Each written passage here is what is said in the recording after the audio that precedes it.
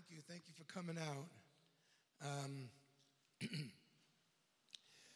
I want to give me 30 minutes. Okay? Give me 30 minutes. Nobody falling asleep. If the guy's falling asleep next to you, just give him a little nudge. After eating, we all kind of get a little relaxed and, just kind of want to lean back. But I need 30 minutes of your time because whenever I get an opportunity to speak to men, God has put this on my heart. And I just want to impart this to you. Over 300 times in the scriptures, it tells us to remember. In fact, what's interesting, Jesus never told us to remember his birthday. Now, I love Christmas, don't get me wrong, but he never said remember my birthday, but he did say remember my death. And he said do it often. There's something about being reminded of something. And in fact, it's been said that if those who do not remember the past are condemned to repeat it. Those who don't remember the past are condemned to repeat it. And so I want to read to you a letter that Peter wrote. It's his last letter. He was in Rome, and he's writing to the churches. And I want you to use your sanctified imagination a little bit because remember, they didn't have Bibles, they didn't have iPhones, they didn't have iPads. What they would do is they would write out these letters, and then they would send them to the church, and then the elder would get up and read the letter to the church. Nobody could follow along. They had to just listen.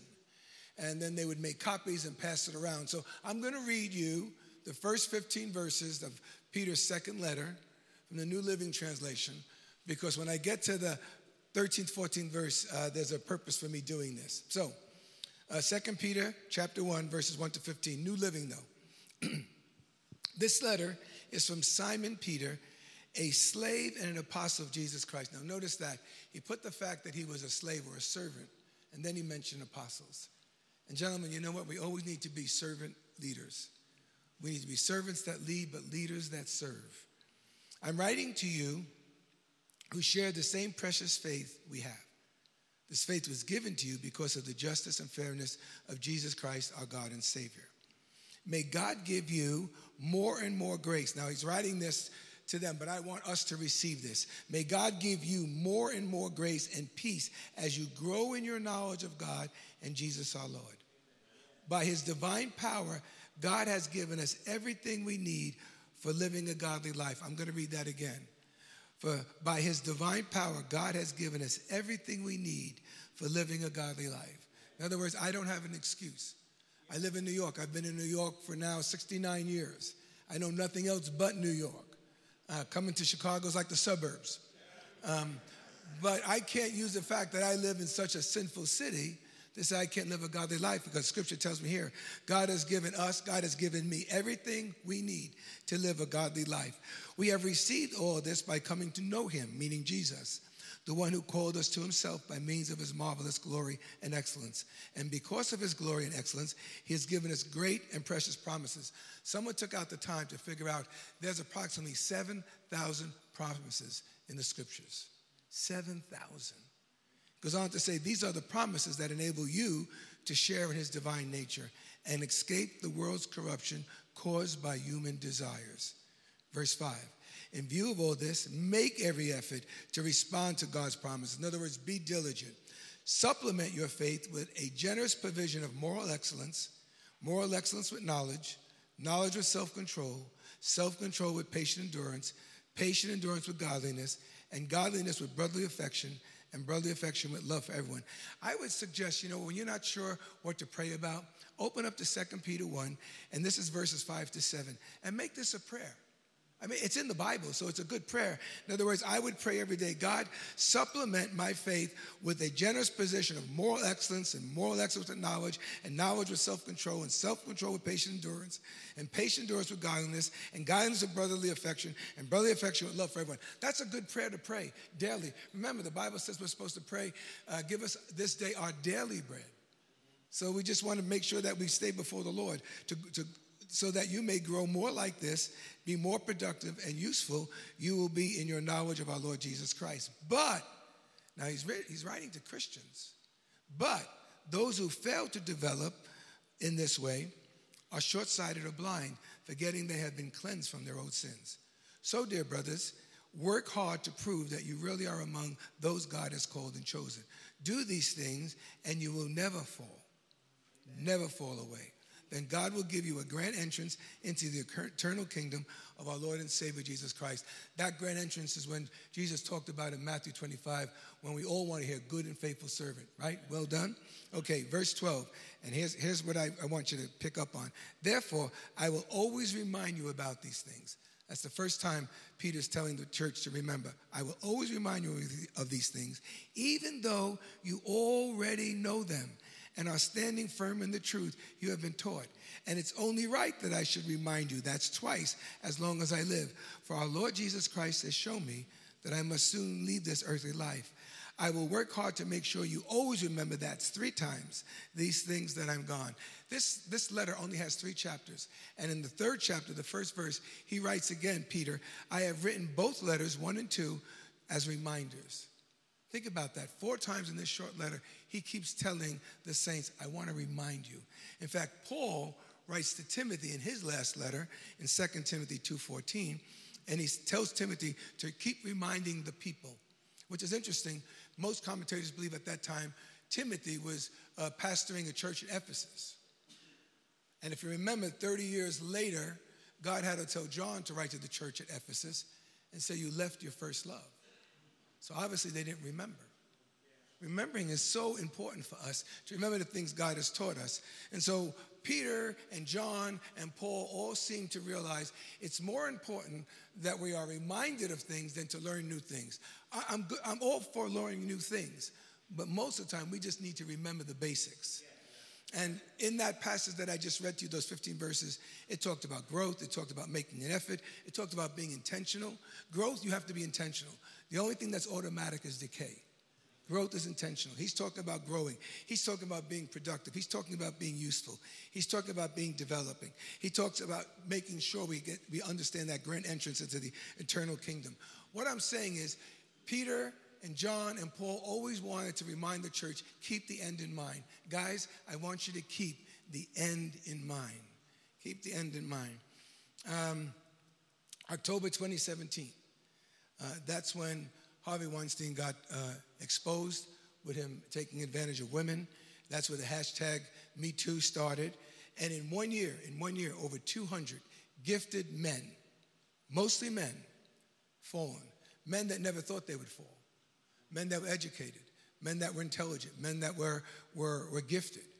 I mean, we're talking about coaches, we're talking about celebrity chefs, we're talking about CEOs, artistic geniuses, journalists, elected officials, scholars, conductors, ballet teachers, celebrities, athletes, doctors, educators, coaches. None of these guys thought they were going to fall. In fact, even today now, we're talking a year and 9 months later, still names are coming up about men that have been caught doing things they should not have done.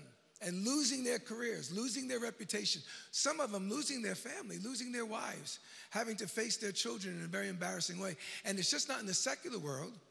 It's happening in the church. And just recently, the Village Church down in Texas, a youth pastor was charged with molesting an 11-year-old girl at a Christian summer camp.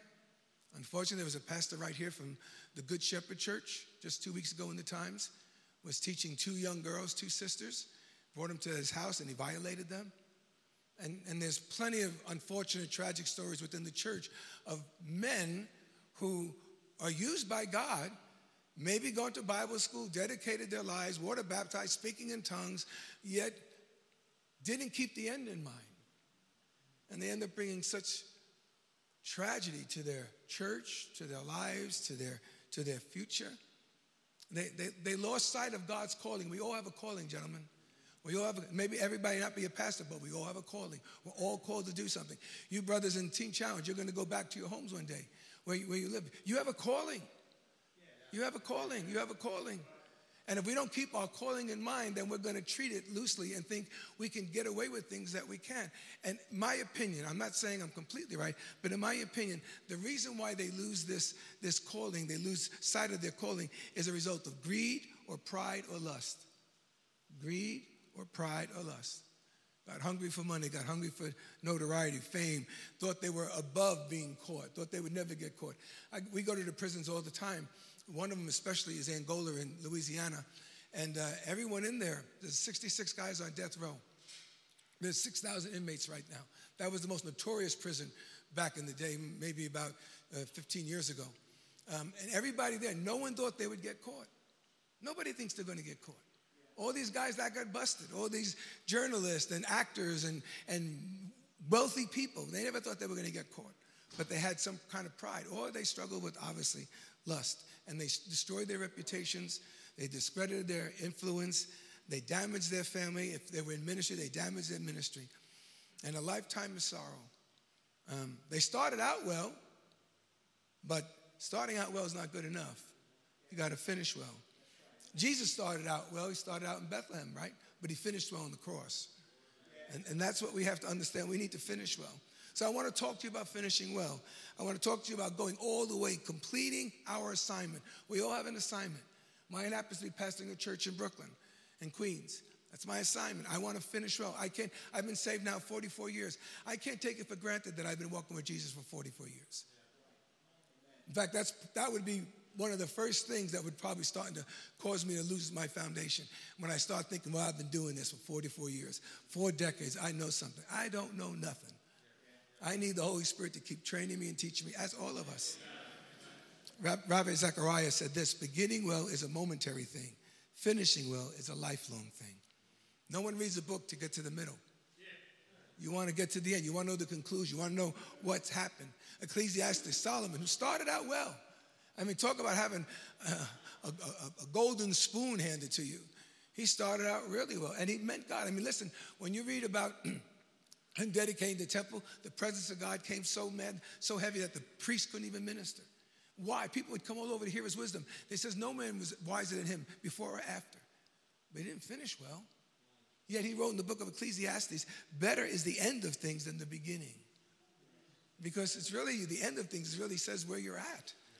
And in our lives, in our ministry, and we're all ministers, maybe not ordained, but we're all ministers, we have to make sure that, you know what, the value to our lives or our testimony is finishing well. Our faithfulness to the Lord is a lifetime of faithfulness, not just a temporary thing. You know, 2 Corinthians 3:6 says that we are all ministers. And 2 Corinthians, that same letter in the 5th chapter, says that we are ambassadors. We are to represent Jesus Christ, but when we don't finish well, anything good that we've done just seems to be tainted. This is according to Dallas Theological Seminary. It says that out of the leaders in the Bible, 2/3 of them, 70% of them did not finish well. Think about that. Now, it doesn't say that they went to hell. It just says they didn't finish well. There was a blemish in their life. You know, Solomon is in the chapter 11, that book of the hope, what they call it, the hallmark of faith, in chapter 11. But he didn't finish well. Started out well. Angel prophesied his birth. He was a Nazarene, got power, you know, an anointing from God, but he didn't finish well. 70% of the leaders in the Bible did not finish well. The Apostle Paul writes this from a dirty prison, mind you, in Rome. 2 Timothy 4:7. He says, I fought the good fight. I've finished the course. I've kept the faith. I fought the good fight. Gentlemen, it's a fight. It's a fight. Because the devil wants to take you out. The devil wants to ruin your testimony. He wants to ruin your life. He wants to ruin your family. He wants to ruin anything you've touched. That's why Paul writes in Ephesians 6 that we don't wrestle flesh and blood, but there are spiritual powers that are looking to take us out. He says, I fought the good fight. He said, I finished the course. In other words, he knew God gave him an assignment and he finished it. This is the last letter he ever wrote, most commentators believe. I've kept the faith. Why? The picture is like a sentry guarding his post. I kept it because someone wanted to steal it. The thief comes to steal, kill, and destroy. And we have to understand we all have a calling. We all have a purpose for God. And we need to understand how important it is to always keep our eyes on Jesus. When Paul was talking to the elders at Ephesus in Acts 20, he says, you know how I lived. Not, you know how I preached. He didn't say, you know how I wrote all those letters? You know how when I put a handkerchief on people, they were healed? He didn't say anything. He said, you know how I lived, how we live in our homes, how we live when nobody's around, how we live with our wives for you guys that are married, how we live with our children for you fathers. Paul said, you know how I live. That's what's so important, so that we live a life that is worthy of the calling of Jesus Christ. And listen, we all go through stuff, guys. We all go through stuff. We all have issues. We all have hurdles to run over. We all have challenges. I mean, but nobody could be Paul. Listen to what he writes in 2 Corinthians 11. He writes this, talking about issues. He said, I worked harder than most. I've been flogged. I faced death multiple times. This is verses 23 to 29. You can look at it when you get home. 5 times I've received the 40 lashes minus once. 5 times. What did his back look like? 5 times he received 40. 3 times he was beaten with rods. Once he was stoned with rocks. 3 times shipwrecked. Spent a night and a day in the sea. Was always on the move. Harassed by the Jews. In danger of false brethren. Gone without sleep. Been hungry and thirsty. Gone without food. Been cold and naked. Dealing with the churches. And this is all before he got arrested in Acts 21. This is even before, if you remember in Acts 27, he spent 14 days in the open sea in a hurricane. This is all before that. So he's gone through some stuff. And yet he stood faithful. He kept the faith. He hung in there. He finished his course. And I believe it's because, you know what? He had a love for the gospel. He had a love for Jesus Christ. And that's what kept him focused. Once we lose sight of that, any of us could just fall to the wayside. He wanted to make sure that he would not take finishing well for granted. No matter how long you've been saved, you can never take your walk with the Lord for granted. And listen, he struggled with the flesh like all of us do. In fact, he writes to Timothy in 1 Timothy 1:5, he said, I'm the worst or the chief of sinners. In that famous passage in Romans 7, he says, there are things I want to do, I don't do. How many can testify to that? And things I don't want to do, I end up doing. So he's as human as we all are. But again, he kept the end in mind. He kept his eyes fixed on Jesus. He knew that he was going to stand one day before him, and he didn't want to ever have anything that was going to forfeit that. And he went through struggles with Jews and with churches and the Romans. And the gospel of Jesus Christ compelled him to make sure he kept the end in mind. He longed to see him. And you know, sometimes we think, well, some people have an advantage because maybe they're close to Pastor Paniagua, or maybe they're close to one of you guys that are older in the Lord. And you can think, well, maybe they had like that was like a perk for them. Paul had a crew around him, right? He had Silas, he had Timothy, he had Aristarchus. He had a number of guys around him. He had a man named Demas around him also. So Demas was there when Paul preached. He was there when Paul prayed. He was there when Paul wrote some of the letters. Demas is mentioned in Colossians. He's mentioned in Philemon. But unfortunately, when Paul writes his last letter to 2 Timothy, to Timothy, or the second letter, he writes that 2 Timothy 4:10, talking about Demas, because he loved the world, he deserted me. Because he loved the world. What was the world? Well, at the time, that was Rome. And maybe all the glitter, maybe all the ladies, maybe, all the big buildings and all the fancy chariots and handsome horses, maybe that all got his attention. And he was with Paul, but he didn't finish well, which I can't take for granted that I'm just around great men of God. I have to understand, I want to be a great man of God. I want all of you to be a great man of God. Billy Graham said this. He said, the devil seems to get 75% of God's best servants through sexual temptation. 75% of God's best servants fall through sexual temptation. Billy Graham said that.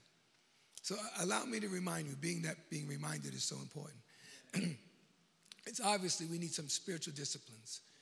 We need to make sure that we make room to pray. Jesus made room to pray. If you're not intentional, it's not going to happen, guys. We all got busy lives. We all got crazy schedules. We all got people pulling on us, those text messages that come in, those phone calls. But you got to make room to spend time with God. There has to be a place where you are. Some of you, we were talking with some of the brothers, they're out in the country. You got blessed because you can walk out in the country and make room with God. I'm in the city. I'm in Queens. There's no country. There's maybe a tree here and there. But you know what? The best place in my house is my living room, because every morning I'll make room to spend time with God.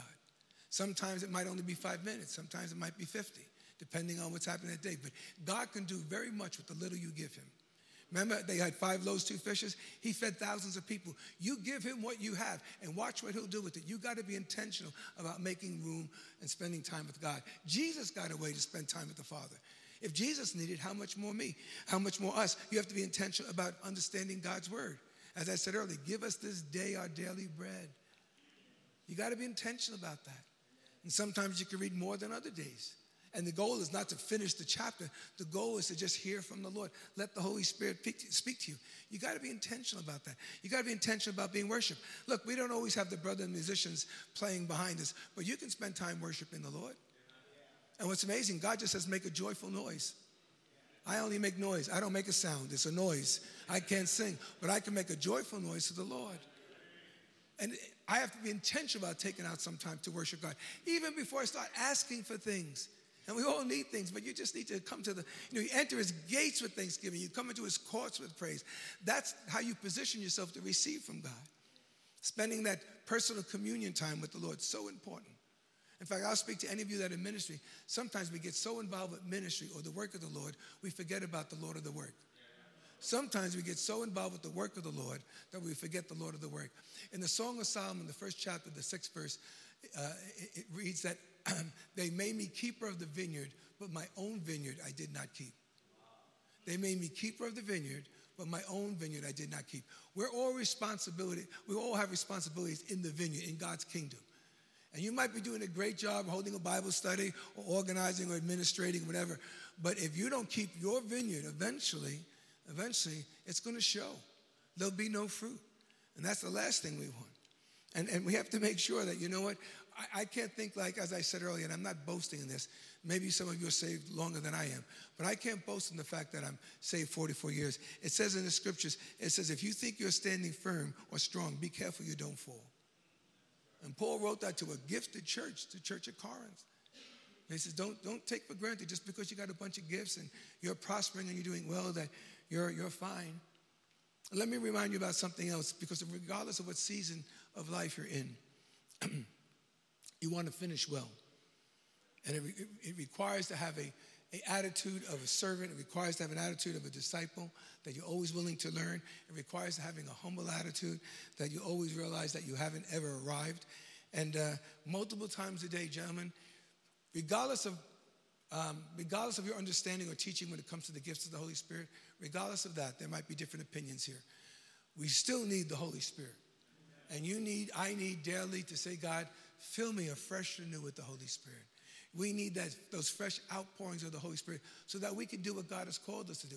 D.L. Moody, who is obviously famous here from Chicago, he said living the Christian life without the Holy Spirit is like trying to breathe without lungs. It's impossible. It's impossible.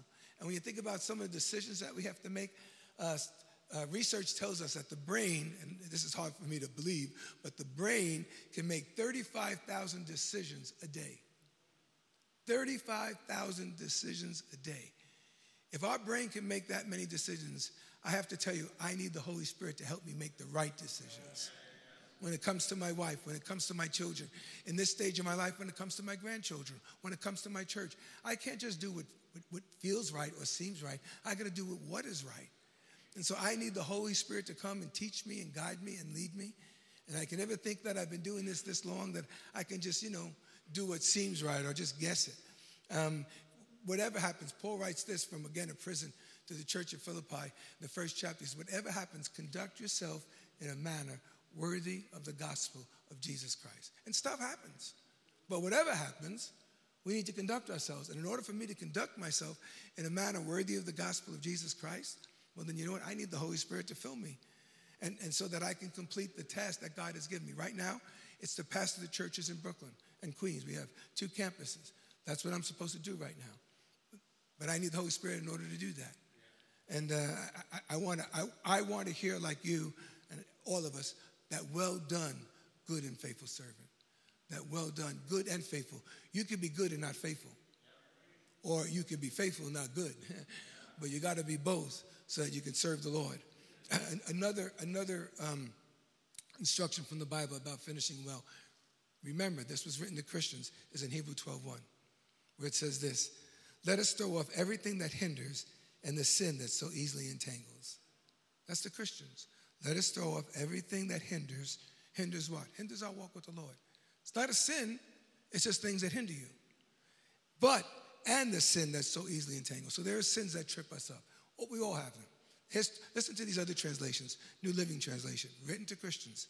Let us, onus on me, let us strip off every weight. Weights are not sins, But let us strip off every weight that slows us down, especially the sin that so easily trips us up. New Century Version, same passage. We should, again, the onus on us, we should remove from our lives anything that would get in the way and the sin that so easily holds us back. You would think Paul wouldn't have to write that to Christians, but we all have things that slow us down when it comes to the work of the Lord. We all have things that we trip over. I think the sin is the obvious. I mean, we know when we sin. The Holy Spirit just makes us, we know we shouldn't have said that. We know we shouldn't have acted that way. We shouldn't have looked at the screen. We shouldn't have done something. We know that. Those things are pretty easy to analyze or discern. But what's the weights? What's the weights that slow us down? They're not sins. They're things that maybe seem quite innocent in and of themselves, but they keep you from running the way you should run. It might be sports. You're a sports enthusiast. That's great. I think that's healthy. But it might keep you from reading your Bible. It might keep you from spending time with God. Maybe, you got Netflix and man, you're binging. You're watching all these incredible movies, but they can keep you from spending time with God. It could be a whole host of things that just social media. It's great, but man, it just seems like it just sucks you in sometimes, and you can't believe how much time you spent on that device. And those things are weights. They personal testimony. It might even be another brother, Christian brother. When Maria and I got saved, it was 1975. We were living together. We were both divorcees. We ended up moving in together. We were living reckless with drugs and all of that. And we had a bunch of people that were just like us, druggies, crazy people in Brooklyn, New York. They got saved, some hippie. Thank God for the hippies. Some hippie came and preached the gospel to them. And 30 of them got saved, 30 of our friends. And they prayed for me and Maria, who were in Mexico at the time, again, doing drugs. And they prayed for us in September. And the night that they prayed for us, my wife felt like we needed to go to church, which was so crazy for us. But we did. And we came back and we see all these 30 people that we used to get high with now, cursing, saying the F-bomb and all that. Now they're all talking about praise the Lord. And we were only gone 10 days. This thing happened instantly. And so we were really impressed, and they took us to church, and we got saved. And these friends, of course, became our Christian family. But over the course of time, by the way, Maria and I did get married immediately. I want to make sure you understood that part of it. Some of them just weren't helping us grow in God. They were saved, but I don't know, they were holding us back. I'm not trying to judge them, but my wife and I had to eventually evaluate this and say, you know what, they're not really helping us. Instead of wanting to go to church, they wanted to do something else, or they wanted to watch a show that really wasn't the best, or they're still messing with some of the music from the clubs that we really don't want to listen to anymore because that just reminded us of the old days. And so these dear friends, especially two of them, we had to just start shying away from. And then we had to have that difficult conversation, which wasn't easy. Hey guys, we can't hang with you anymore. Oh, are you more holier? No, we're not. This is just not working. How can two walk together if they don't agree? And I don't agree with you wanting to do this and wanting to do that. And they had this rationale. We're going to go back to the club. That way we can preach the gospel. Okay, well, I can't do that. I can't go back to the club. Has too many memories for me. My wife doesn't want to do that either. So you might want to do it, but I'm not. And so we had to separate ourselves from Christian friends. Sometimes the weight, I want to say this carefully, guys, but sometimes the weight might be a Christian brother. Because he's always talking about sports, or he's always talking about the money, or he's always talking about the job or the house or the car. And you're not a fanatic, but you want to talk about the things of God. That's what's going to build you up. And sometimes it means you got to step away from a relationship, and that relationship is probably the weight that's holding you back. And you got to take it off. You just got to strip it. The onus is on us. We just got to strip it away. Those situations that we know are just not good for us. They say that the hardest part of a marathon is midpoint. It's when you somewhere around the 15-mile mark, your brain tells you stop running. Your body's saying stop running. You can't do this anymore. And you got to push past the pain. Marathon runners, I'm not a marathon runner, but they tell me you got to push past the pain so that you can finish the race. Well, Not too long ago, Compassion International, which is a great organization to helping out children, came to our church, and they wanted to do this drive for the church to sponsor children in different countries. And I'm all for it. We sponsored a couple of children, my wife and I. And in order to kind of raise money, they decided to have a 5K race in Flushing Meadow Park in Queens. 5K is what, about 3 miles? What's that? 3.2. Okay. Well, it could have been 30.2 for me, because the spokesman for Compassion International says, well, look, if you can get your senior pastor to run the 5K, we'll match whatever money the church raised. So now the church is saying, whoa, do it, Durso, do it. Yeah, and I'm seeing like they were throwing me out under the bus, and I'm not a runner, I can't do this, No, you got to look at all the money it's going to bring in. So I said, okay, I was stupid. I said, okay. And I tried to get in shape a little bit. That was like a couple of weeks out, which you can't do that if you guys run. But I did it, and I started out with everybody, and I was dying. 3.2, I think I was at 1.2 and I was ready to quit. But I wouldn't, because my wife told me, she came with me, she said, I'm going to be waiting for you at the finish line. So I had all these pictures in my mind of me running across the finish line, like chariots of fire, my hair blowing in the wind and everything. And I kept pushing myself because my wife was at the finish line. Well, gentlemen, Jesus is at the finish line waiting for every single one of you, and you have to finish the race. And sometimes it hurts. Sometimes it's inconvenient. Sometimes it might be painful.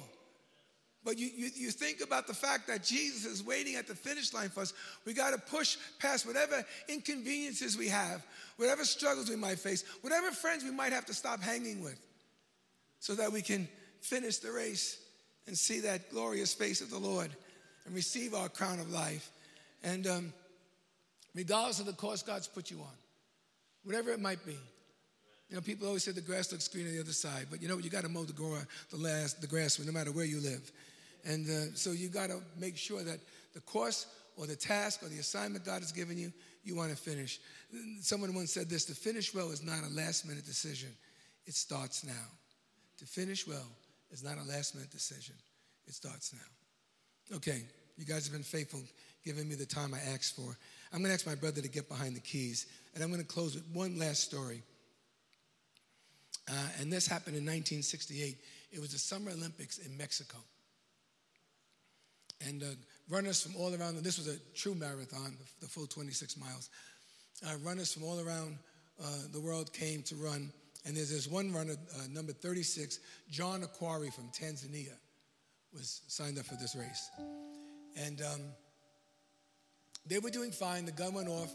The way they did it then was the first lap was around the track in the arena, and then they went out through Mexico City, and they had a course all caught out.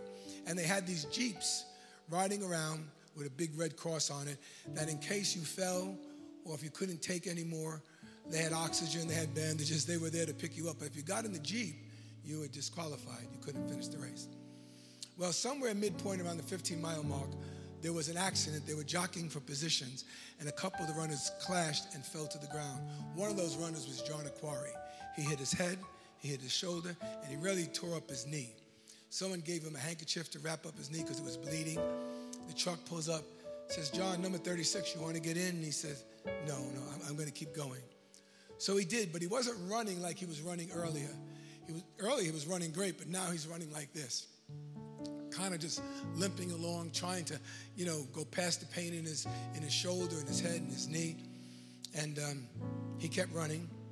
Somewhere around the 20-mile mark, the Jeep comes around again and says, John, number 36, you want to get in? You're really hurting. He's, no, I'm going to finish. So the Jeep let him go. Well, race is over. All the runners now are in the arena. Family are there.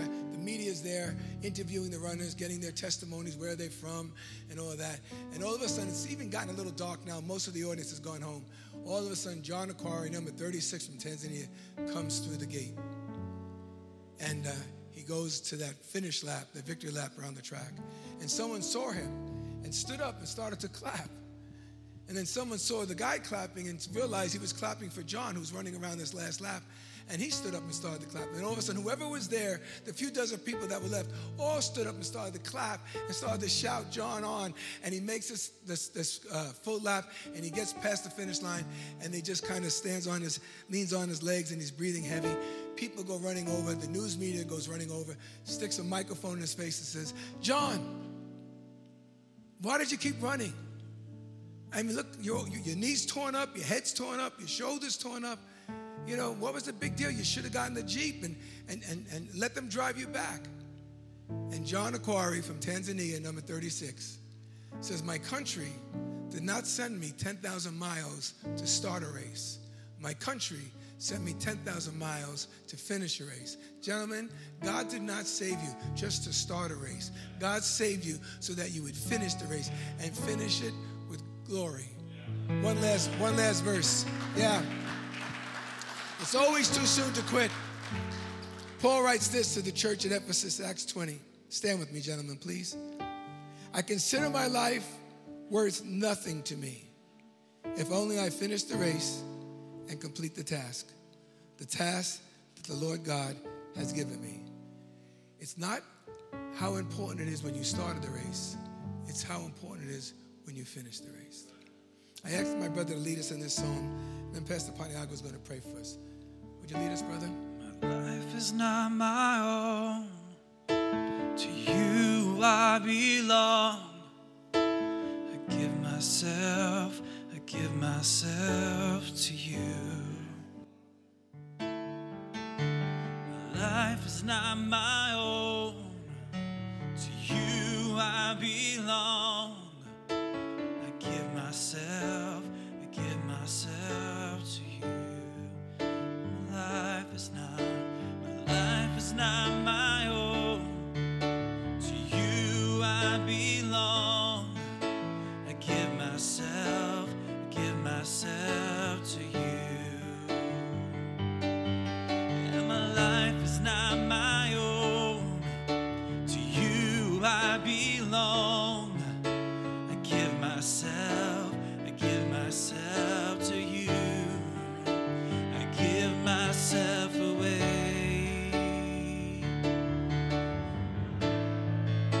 I give myself away so you can use me. I give myself away. And I give myself away so you can use me. And I give myself away.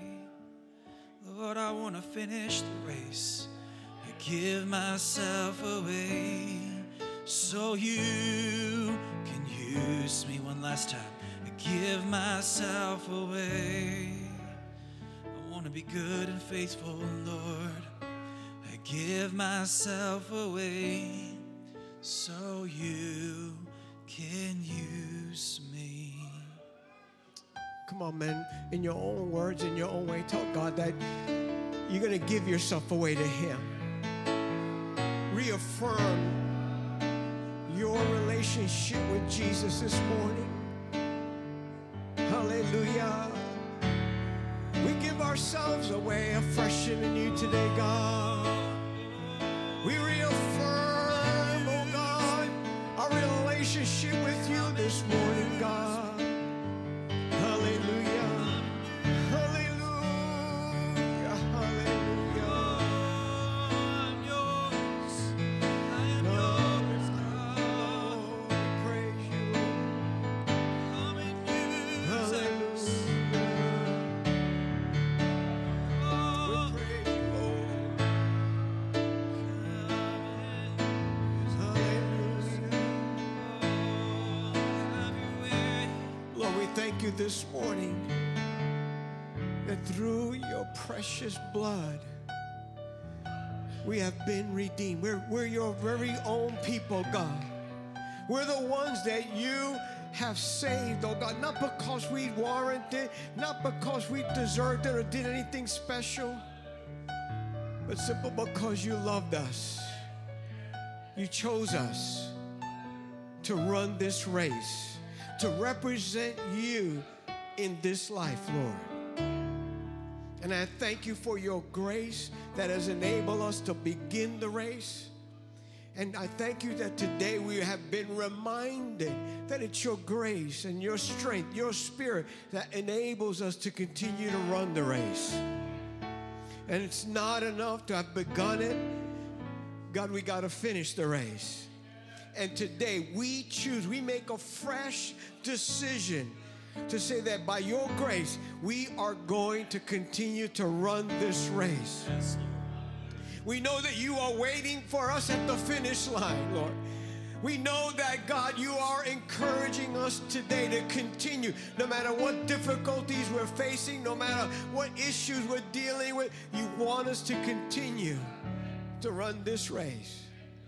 Because you're waiting for us at the end to say, well done, good and faithful servant. So I pray a freshening in you for all of us today. Father, pour out your spirit upon us, a freshening in you today. Pour out your spirit upon every man in this house, oh God, that we will have the grace and the strength to run this race and to run it well for Jesus Christ. And we promise to give you all the honor, all the glory, and all the praise. And all God's men said, amen and amen. Come on, put your hands together and bless the Lord.